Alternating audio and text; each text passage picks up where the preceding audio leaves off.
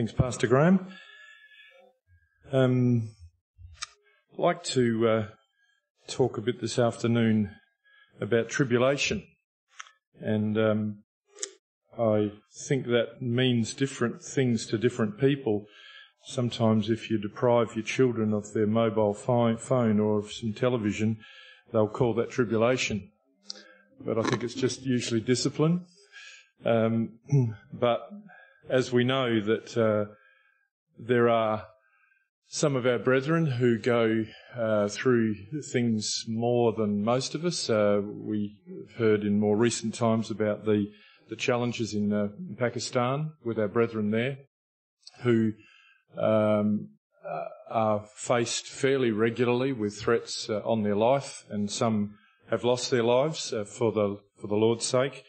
And that's something that most of us here would never have to deal with. But we may, on the other hand, deal with rejection by our family when we come to the Lord, where people all of a sudden don't like what we're on about. And sometimes if your family's been hard to get on with, that's a relief. But if you really want to be close to your family, well, of course, that's a real shame. And you hope that you can, in time, win them around. And then there are things that just happen, not necessarily just for the gospel's sake, but just because of life. And we can find ourselves all of a sudden facing something which we just didn't expect was going to happen in our life, and that could mean many things, different things to different people, where some accident or misfortune or something has happened in life and it's just taken the rug out from underneath our feet, and it's become very, very trying for us. And so I thought that the logical place to read today was the book of Job. And I think if you've spent time in the book of Job, you'll probably already have suffered some tribulation, because it is where we tend to go, because it is a unique story. I think that God has given us a story of someone who has suffered so much that we can't say that God didn't understand. You know, when he put this book in place, he put it in place because he knew exactly what it would be like to have sort of a huge amount of suffering or less. And this man suffered a huge amount. And so let's have a little bit of a look. And I just want to sort of walk through the book a bit, just little pieces here and there, because reading it all would take longer than a Jack Clay talk. So I'll leave that to you on another occasion. So in chapter 1 and in verse 6, now there was a day when the sons of God came to present themselves before the Lord, and Satan came also among them. And the Lord said unto Satan, Whence comest thou? Then Satan answered the Lord and said, From going to and fro in the earth, and from walking up and down in it. And the Lord said unto Satan, Hast thou considered my servant Job, that there is none like him in the earth, a perfect and upright man, one that fears God and eschews evil? Then Satan answered the Lord and said, Does Job fear God for naught, for no reason? Have you not made a hedge about him, and about his house, and about all that he has on every side? Thou hast blessed the work of his hands, and his substance is increased in the land.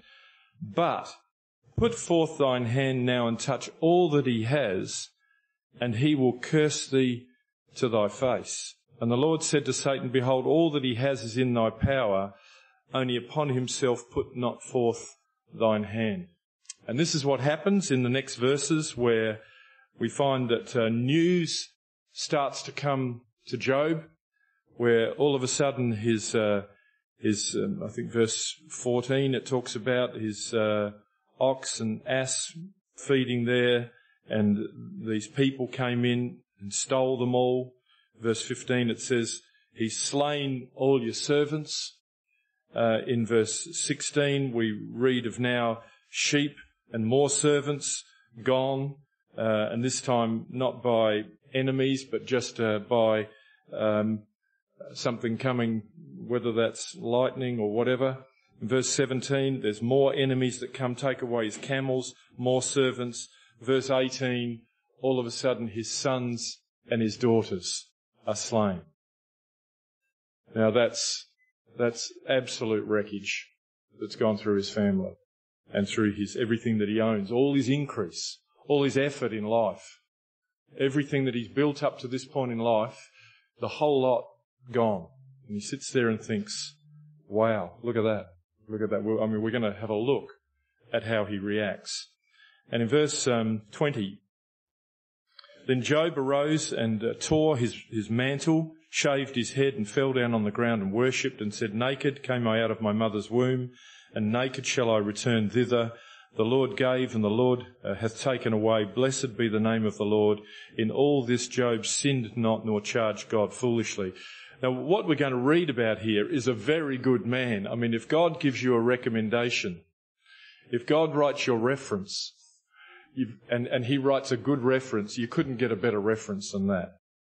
And that's the reference that we read of here in chapter 1. And this is the way that Job responds in an excellent way.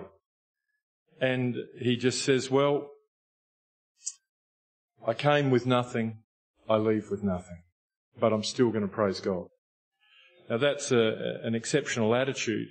And if we were to compare it with people in the Lord who have had great loss, you often see that the first reaction, after the shock, the first reaction is that the spiritual view does come into your mind.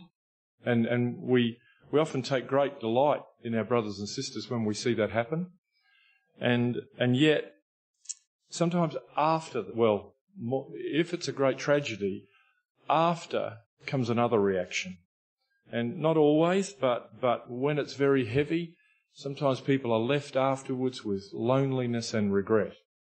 And we're going to see how that happens. Firstly, in chapter 2, we find that his wife is very encouraging to him. And verse 9, then said his wife unto him, dost thou still retain thine integrity? Curse God and die. So the only one that's left, maybe he wishes she wasn't there.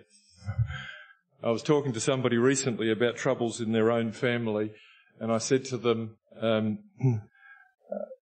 then all you're left with is your grumpy wife. And the wife turned to me and she said, oh, that's me. Anyway, they hopefully are going to get through their troubles. So in chapter 3, we then see what happens to Job when the dust settles. In verse 1, after this Job opened his mouth and cursed his day. Now we've got a different reaction. And Job spake and said, let the day perish wherein I was born, and the night which it was said, there is a man-child conceived. Let that day be darkness. Let not God regard it from above, neither let the light shine upon it. Let darkness and the shadow of death stain it. Let a cloud dwell upon it. Let the blackness of the day terrify it. As for that night, let darkness seize upon it. Let it not be joined unto the days of the year. Let it not come into the number of the months. Lo, let that night be solitary. Let no joyful voice come therein. This is sort of negativity at its peak, isn't it? Nothing he says has anything happy or any joy or hope in it. Verse 8, let them curse it that curse the day, who are ready to raise up their mourning. Let the stars of the twilight thereof be dark. Let it look for light, but have none. Neither let it see the dawning of the day. Because it shut not up the doors of my mother's womb, nor hid sorrow from mine eyes. Why died I not from the womb? Why did I not give up the ghost when I came out of the belly? And the chapter just goes on and on. It doesn't get any better. And this is his very dark moment. And we've got a book which is full of promises. We've got a miracle-working God. And we love to hear the testimonies that we all have about how God has changed things marvellously in our lives. But this is a story where it's sort of the good answer didn't come quickly. And it seemed as though it was never going to come. And how was he ever to replace his children? Maybe he could replace his sheep and his cattle and his camels. Maybe he could even replace his servants in one sense, although he may have really valued those particular servants and could never replace them. So in the middle of all that, we've got this story, which is quite different to a lot of stories where maybe the answer came in quickly. And so during this time, we find that Job has some friends who come along, and in their own best intentions, they try to help him. And so in verse 1 of chapter 4, the first one's name, Eliphaz, the Temanite, answered and said, "If we essay to commune with thee, wilt thou be grieved? But who can withhold himself from speaking?" I feel I've got to say something.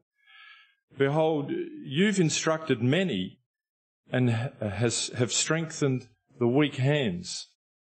So he acknowledges Job's help to others. "Thy words have upholden him that was falling, and thou hast strengthened the feeble knees. But now it is come unto thee, and thou faintest. It touches thee, and thou art troubled. Is not this thy fear, thy confidence, thy hope, and the uprightness of thy ways? Remember, I pray thee, whoever perished being innocent, or where were the righteous cut off?" And he, in his own way, Eliphaz, I believe here, is trying to come in with a bit of logic that he sees. And he said, well, you've always been good to others. You've always instructed them. And now it's hitting you. So maybe you should use some of the wisdom you've used on others for yourself. And perhaps see that, to see it from outside, try and see it a bit that way.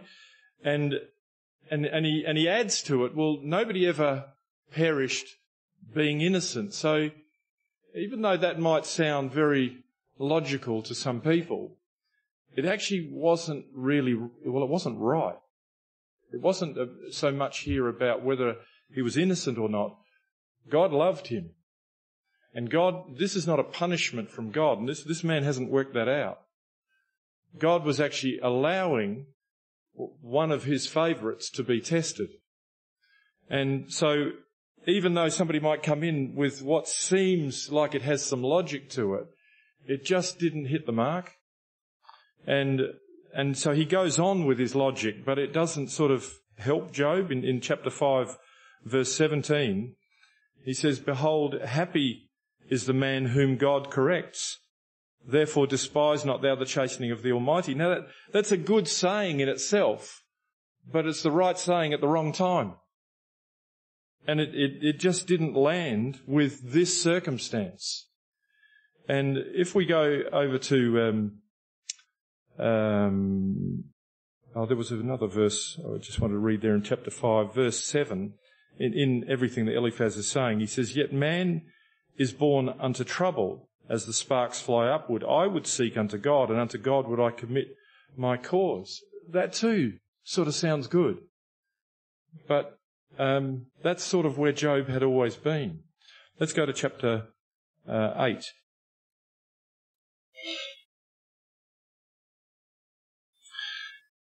So step up his next friend. Job speaks 9 or 10 times here, but I'm not going to touch on all his answers. In verse 1, "Then answered Bildad the Shuhite and said, How long wilt thou speak these things, and how long shall the words of thy mouth be like a strong wind?" Now, that's a bit heavy, but that's how he comes across. Maybe he's wearing a bit from Job's sadness and not knowing what to say. Verse 3, "Does God pervert judgment?" Well, of course he doesn't. "Or does the Almighty pervert justice?" No. "If thy children have sinned against him, and he has cast them away for their transgression, if thou wouldest seek unto God betimes and make thy supplication to the Almighty." So he brings in another thought. Is the reason you've lost your children is because they were sinners. And so you need to sort of see that as the problem. So he's come in from another angle, which again is not really what the story is about, but it sounds plausible. Let's go to chapter 10.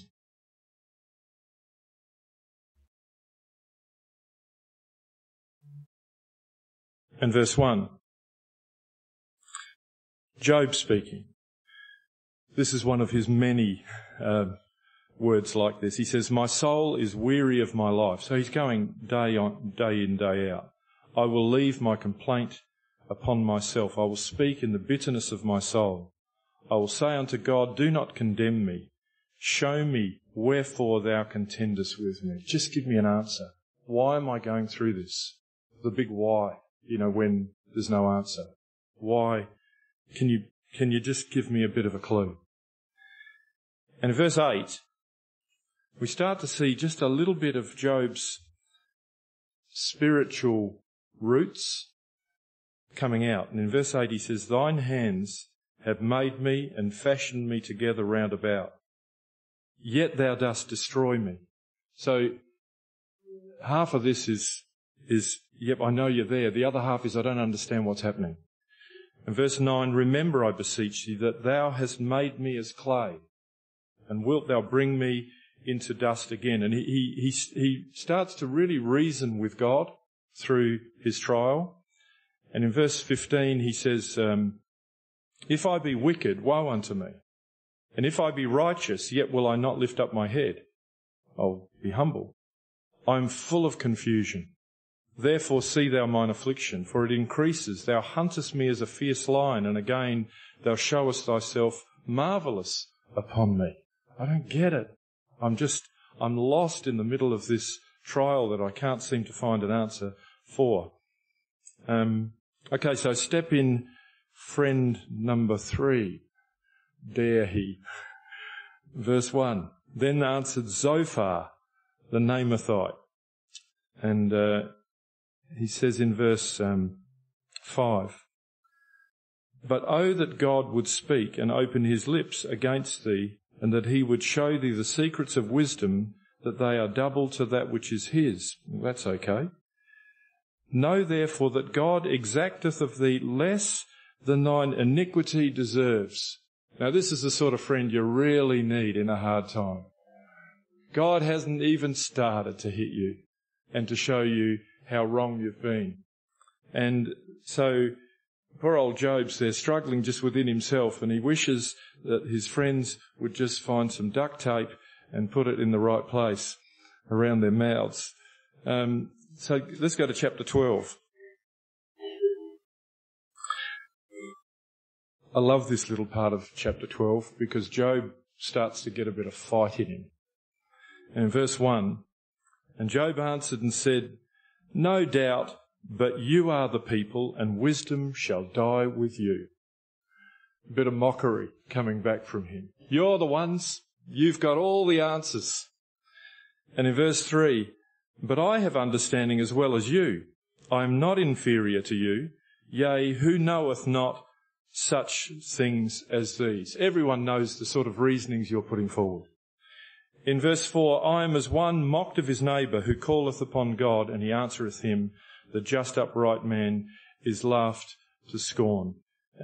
He that is ready to slip with his feet is as a lamp despised in the thought of him that is at ease.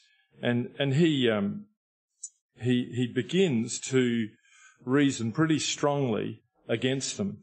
And if we go to chapter 13, and he says in verse 4, he's still talking, same conversation, but you are forgers of lies. You are all physicians of no value. He's calling them mugs here, really. They've done him no favours. He says, oh, that you would altogether hold your peace, and it should be your wisdom. The wisest thing you could have done was just sit with me. It would be the best thing. Just be here. Don't say anything. And then he really, again, he steps forward a bit further, and he says in verse 13, hold your peace, let me alone that I may speak, and let come on me what will. Wherefore do I take my flesh in my teeth and put my life in mine hand? Though he slay me, yet will I trust in him. But I will maintain mine own ways before him. He also shall be my salvation. And you can, and this is a great sentence that we read from time to time about Job. And the picture is starting to become clear to him, very clear, is that I've lost my servants, I've lost all my animals, I've lost all my increase, I've lost my children.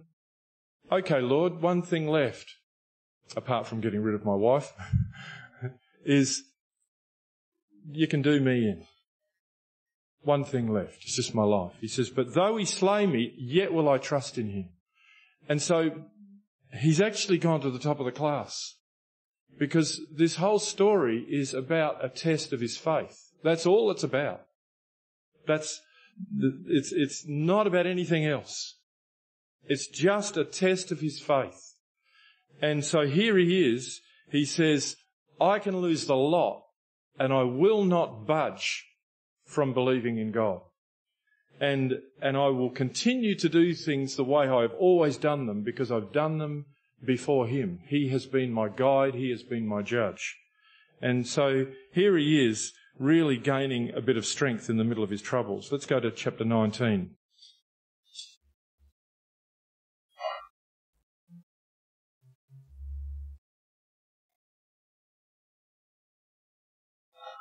And verse 14. My kinsfolk have failed, and my familiar friends have forgotten me. People don't know what to say to me, they don't know what to do with me, so they've kept some distance. Verse 15, they that dwell in my house and my maids count me for a stranger. I am an alien in their sight. I called my servant, and he gave me no answer. I entreated him with my mouth. My breath is strange to my wife, though I entreated for the children's sake of mine own body. So this paints a bit of a picture of where he is. Verse 18, yea, young children despised me. I arose and they spake against me. All my inward friends abhorred me, and they whom I loved are turned against me. My bone cleaveth to my skin and to my flesh, and I'm escaped with the skin of my teeth. Have pity upon me, have pity upon me, O ye my friends, for the hand of God has touched me. And this is a good summation of how he's feeling, is that he's just saying to his friends, just have a bit of understanding. Maybe you've never been through anything like this, so don't come with an answer that as though you have, as though you understand. And he said, just feel for me, just sit with me. And I think probably many of us have been in circumstances where sometimes, well, often maybe, as we preach the gospel to others, and or even we're helping a brother or sister, and I don't know how many times I've said to somebody, I have no understanding of what you're going through. Because who of us goes through everything? And so, but we do know that we have a God who sent his Son to go through everything. So he becomes the one who really can connect, because Jesus suffered, and he's the one that we can't ignore. I was talking to a lady yesterday, a number of people singing in the shopping centre down at the Colonnades, and there was a lady there who looked like she'd had a fair bit of trouble in her life, and her background had been that she'd been in the Jehovah's Witnesses when she was young, and then tried another church, but now she'd given up on praying. And I said to her at the time, and I touched a little bit on the story of Job with her, said, look, people may not know what you've been through, but you can give up on religion, but don't give up on Jesus Christ, because Jesus Christ came and suffered so that you would know that you could go to him. And she agreed with that. And I said, maybe one day you might read this pamphlet with these stories on here and think about Jesus rather than think about the religions you've come out of who don't know how you feel. And so Job here is looking for some understanding, and he's not really finding it from where he's being advised. Verse 23. Oh, that my words were now written. Oh, that they were printed in a book. What a great thing to find in a book. That they were graven with an iron pen and lead in the rock forever.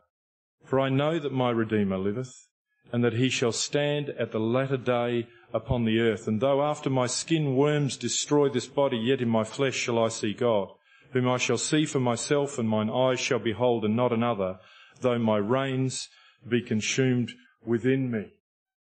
Again, what an amazing passage. Some have said that Job is the oldest book in the Bible. Is this the first person who has spoken of the Redeemer? That here he is forecasting, prophesying of the things to come. And out of the heat of the fire, the gold is coming out. And he makes this amazing set of statements here. And we were just singing something like that, weren't we? About my Redeemer. There is a Redeemer. The word that we're reading of here. Let's go to chapter 23. Chapter 23, verse 1. Then Job answered and said, even today is my complaint bitter, if we happen to have forgotten. My stroke is heavier than my groaning. Oh, that I knew where I might find him, that I might come even to his seat. I would order my cause before him and fill my mouth with arguments.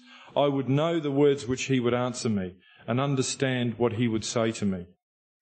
Will he plead against me with his great power? No, but he would put strength in me. There the righteous might dispute with him, so should I be delivered forever from my judge. Behold, I go forward, but he is not there, and backward, but I cannot perceive him. On the left hand where he does work, but I cannot behold him. He hides himself on the right hand that I cannot see him. But he knoweth the way that I take. When he has tried me, I shall come forth as gold. My foot has held his steps. His way have I kept and not declined. Neither have I gone backward from the commandment of his lips. I have esteemed the words of his mouth more than my necessary food. And he is gaining a bit of momentum here. He is lifting, saying, I just want this chance just to talk to the Lord. And I know what he would say to me. And I know how good that would be for me. That would be where my answer would come from. Chapter 27. We're getting there. Verse 3. Just again, a bit of realization of his own position. All the while my breath is in me and the Spirit of God is in my nostrils. My lips shall not speak wickedness, nor my tongue utter deceit. God forbid that I should justify you, my friends. Till I die, I will not remove mine integrity from me. My righteousness I hold fast and will not let it go. My heart shall not reproach me so long as I live. So this is not negative anymore. This is not buried anymore. This is not curse the day I was born. This is not I can't get out of this, I can't see a future. It's now I know that he knows the way I take. I'm going to come out like gold. What I've been doing, I'm going to continue to do. And there is hope around the corner. And so if we now go to chapter 38 and verse 1. Then the Lord answered. Here we go. 4 great words. Then the Lord answered Job out of the whirlwind and said, who is this that darkeneth counsel by words without knowledge? Who is this that makes wisdom look bad by being uninformed or not having experience? In verse 3, gird up now thy loins like a man, for I will demand of thee, and answer thou me. Here he is. The Lord's giving him a bit of a shake-up, and Job's there probably going, give it to me, Lord. That's what I've been waiting for. Do I need a clip behind the ear? Give me one. Do I need to be pointed in the right direction? Point me. I got a bit lost here, but I've been trying to find my way back. And God says here in verse 4, where wast thou when I laid the foundations of the earth? Declare if thou hast understanding. Who has laid the measures thereof, if thou knowest? Or who has stretched the line upon it? Whereupon are the foundations thereof fastened? And we get a terrific science lesson through the next few chapters where God just explains the magnificence of his creation. And Job just sits there just lapping it up. Just speak on, Lord. I'm happy to hear it all. I'm happy to hear whatever you've done because it makes me feel sure. And in chapter 42, in verse 1, then Job answered the Lord and said, I know that thou canst do everything, and that no thought can be withholden from thee. Who is he that hideth counsel without knowledge? Therefore have I uttered that I understood not. Now, it's interesting here, he doesn't blame his friends for hiding counsel without knowledge. He just says, if I've said anything dumb, I uttered things that I understood not, things too wonderful for me which I knew not. Verse 4, hear, I beseech thee, and I will speak.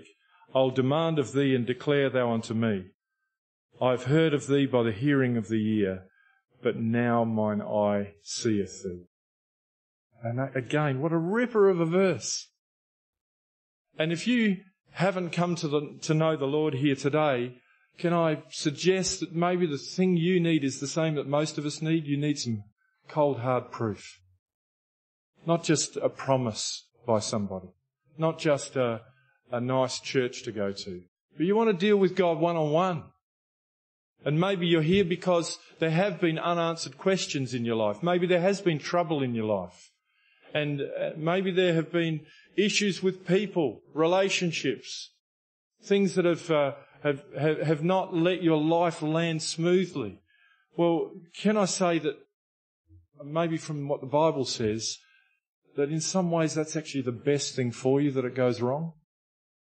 You know, when everything goes squeaky clean perfect, we can get oh so smug. You know, they're talking at the moment about children being in such sterile environments that they've got weak immunity. Make sure everything's wiped down and they can't hurt themselves on anything. You guarantee yourself a very pampered, weak child. But let them, I'm not saying drop them from the top of the roof, but they'll find ways to do that themselves. But some harshness in life actually is not all bad. And we see here the excellence of Job, which comes out under the heat. Now, none of us will put our hand up for the heat. Not usually. Maybe a bit of heat that we think we can control. But heat that is out of control, we don't put our hand up for usually. But when it comes, it says here,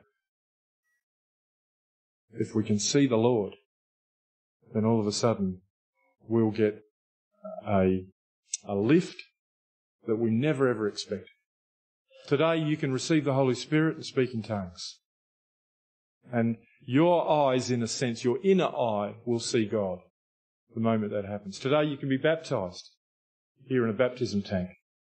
It's not scary. You will have done it 1,000 times yourself at home. It's just a bath. It's not scary. It's just that this time, when you do it, you say, I'm burying my old way of life. I'm burying my troubles. I'm saying goodbye to it all because I want a new life. And when the Spirit of God comes into me, He's going to lift me out of my troubles and give me a brand new start. And proof. It's the proof that usually brings us home. You start to speak in tongues, it just comes up from within, and all of a sudden a prayer language, and you're communicating with God. And you'll know. There's an inner knowledge that comes with it. There's a software package that comes with it. It just says, this is it. You're on the money now. It doesn't need anybody to say it. It just seems to come with it, that you know. Oh, wow. So in verse 6, Job says, wherefore I abhor myself and repent in dust and ashes. And it was so that after the Lord had spoken these words unto Job, the Lord said to Eliphaz the Temanite, my wrath is kindled against thee and against thy two friends, for you have not spoken of me the thing that is right, as my servant Job has. Therefore take unto you now 7 bullocks and 7 rams, and go to my servant Job, and offer up for yourselves a burnt offering. And my servant Job shall pray for you. For him will I accept, lest I deal with you after your folly, in that you have not spoken of me the thing which is right, like my servant Job. Now, they're not wiped off here. And in their own way, I think they'd done their best. But it was well short of the mark. And God gives them another chance here. to get themselves seeing things as Job sees them. And so then we find how the Lord turns it all around in verse 12. So the Lord blessed the latter end of Job more than his beginning, for he had 14,000 sheep and 6,000 camels and 1,000 yoke of oxen and 1,000 she-asses. He also had 7 sons and 3 daughters. So life turned around for him. But he would never have forgotten how much he learnt by this particular process where he was tested. But fortunately, he had the good in place already. And if we have the good in place, if we have the Holy Ghost within, then we will survive what might come. Let's go to Romans chapter 5, just a couple of other scriptures. Verse 1. Therefore, being justified by faith. We'll pause there for a minute. Being justified by faith. Now that's the thing that Job was tested about. That's the thing he was justified about.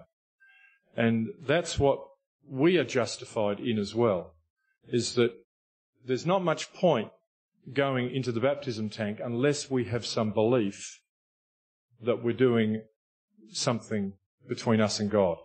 Because just getting wet or doing it for your friend or doing it for your family or whatever is not going to get anywhere. We do it between us and God. Otherwise, there is no justification in it. If we pray for the Holy Spirit and we don't believe, nothing will happen. You can bet on that. I remember a Christadelphian chap down at Mount Gambier many years ago.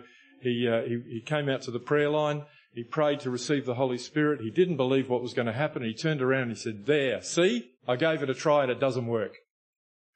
He didn't want it to work. And he missed out because of his unbelief. Who here has received the Holy Spirit? Because we've believed. All the people said. It comes to a point of, I can do nothing else here but put my trust in the person or the God that I don't know. How do I do that? Well, that's a great experiment. That's a great experiment. We can't really tell you how to do it. We can only say what we've done. The step in faith that we've taken. You come out to the prayer line and pray with somebody here. Say hallelujah. It means praise the Lord. Maybe it's a word you've never been able to say. Or maybe you only said it when your football team won. But if you say it because you want to praise God, then all of a sudden it's different. The God that you don't know. So therefore, being justified by faith, in chapter 5 verse 1, we have peace with God through our Lord Jesus Christ, by whom also we have access by faith into this grace wherein we stand and rejoice in hope of the glory of God. So the door is opened to go into all the blessing of God and the favour of God. And in verse 3, it says, and not only so here's a bit of a but or a and. But we glory in tribulations also. So the first part of this passage is about all the goodness that God gives. But then it says, but also when trouble comes, we will glory in God. Knowing that tribulation works patience. And, one of the great enemies of defeating sadness or, the worry that can come with tribulation, one of the great enemies is impatience. I have to have it now. Why isn't it happening now? But when we read of the patience of Job, it's written in the book of James, and might look at it in a second, and he allowed the process to continue. And in the end said, okay, do what you will with me. Because in the end I know I shall come forth as pure gold. And his patience stood him in good strength. In verse 4, and patience, experience. In other words, now I know how it works. And experience, hope. And hope makes not ashamed. Because the love of God is shed abroad in our hearts by the Holy Ghost, which is given unto us. Also, we will just look at James chapter 5, verse 11. Behold, we count them happy which endure. You have heard of the patience of Job and have seen the end or the result by the Lord's hand. That the Lord is very pitiful and of tender mercy. And when Job needed pity, that's where it came from. It came from the Lord. When Job needed mercy, that's where it came from. It came from the Lord. And so he became very aware that where he had put his trust in life was rock solid, sure, sound. There was going to be a great result towards him. Let's go to Luke 21, and I think we might finish there, and verse 16. Shall we go a little earlier?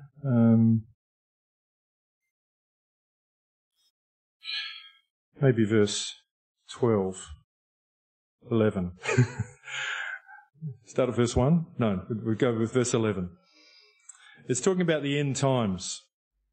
And great earthquakes shall be in divers places, and famines and pestilences and fearful sights and great signs shall there be from heaven. And that's what we're living amongst. But before all these they shall lay their hands on you and persecute you, delivering up to the synagogues and into prisons, being brought before kings and rulers for my name's sake. This is not happening in our country, but it certainly is the type of thing that is happening in Pakistan, and I dare say in other countries as well, but we're personally aware of it in Pakistan. And in verse 13, the interesting verse, it says, it shall turn to you for a testimony. So the Lord's not saying here, I want to free you all from the prison. He said, some of it I'm actually going to use as a testimony, the way that you are imprisoned. And we read of that with Peter escaping from the prison and so on.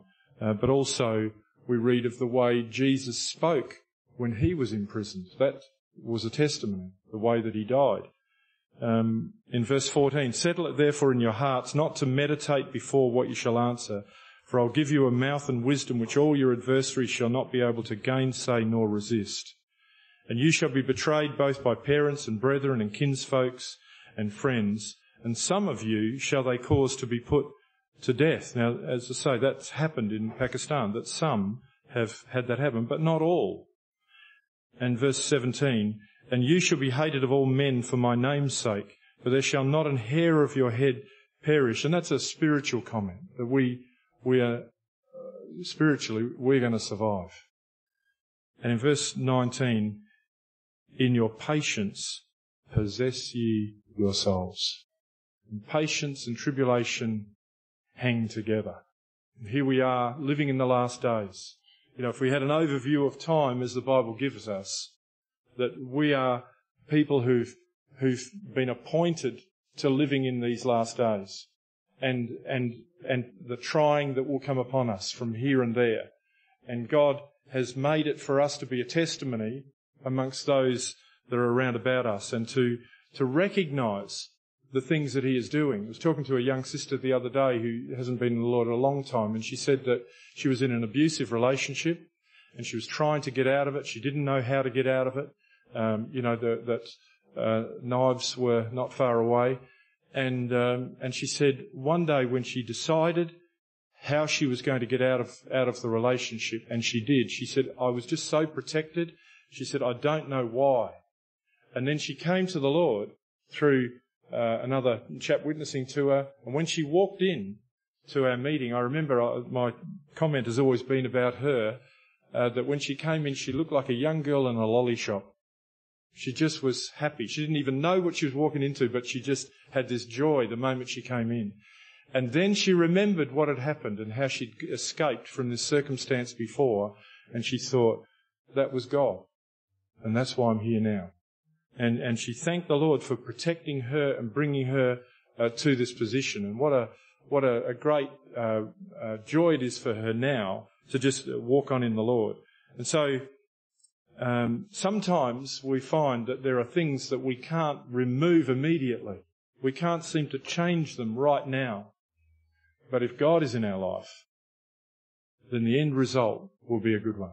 And in our patience, we will have much hope. One of these days, Jesus comes back, and we are going to be better rockets than anything that Trump or Kim Jong-un can bring. we are going to fly further than any of their rockets and faster. And all the people said,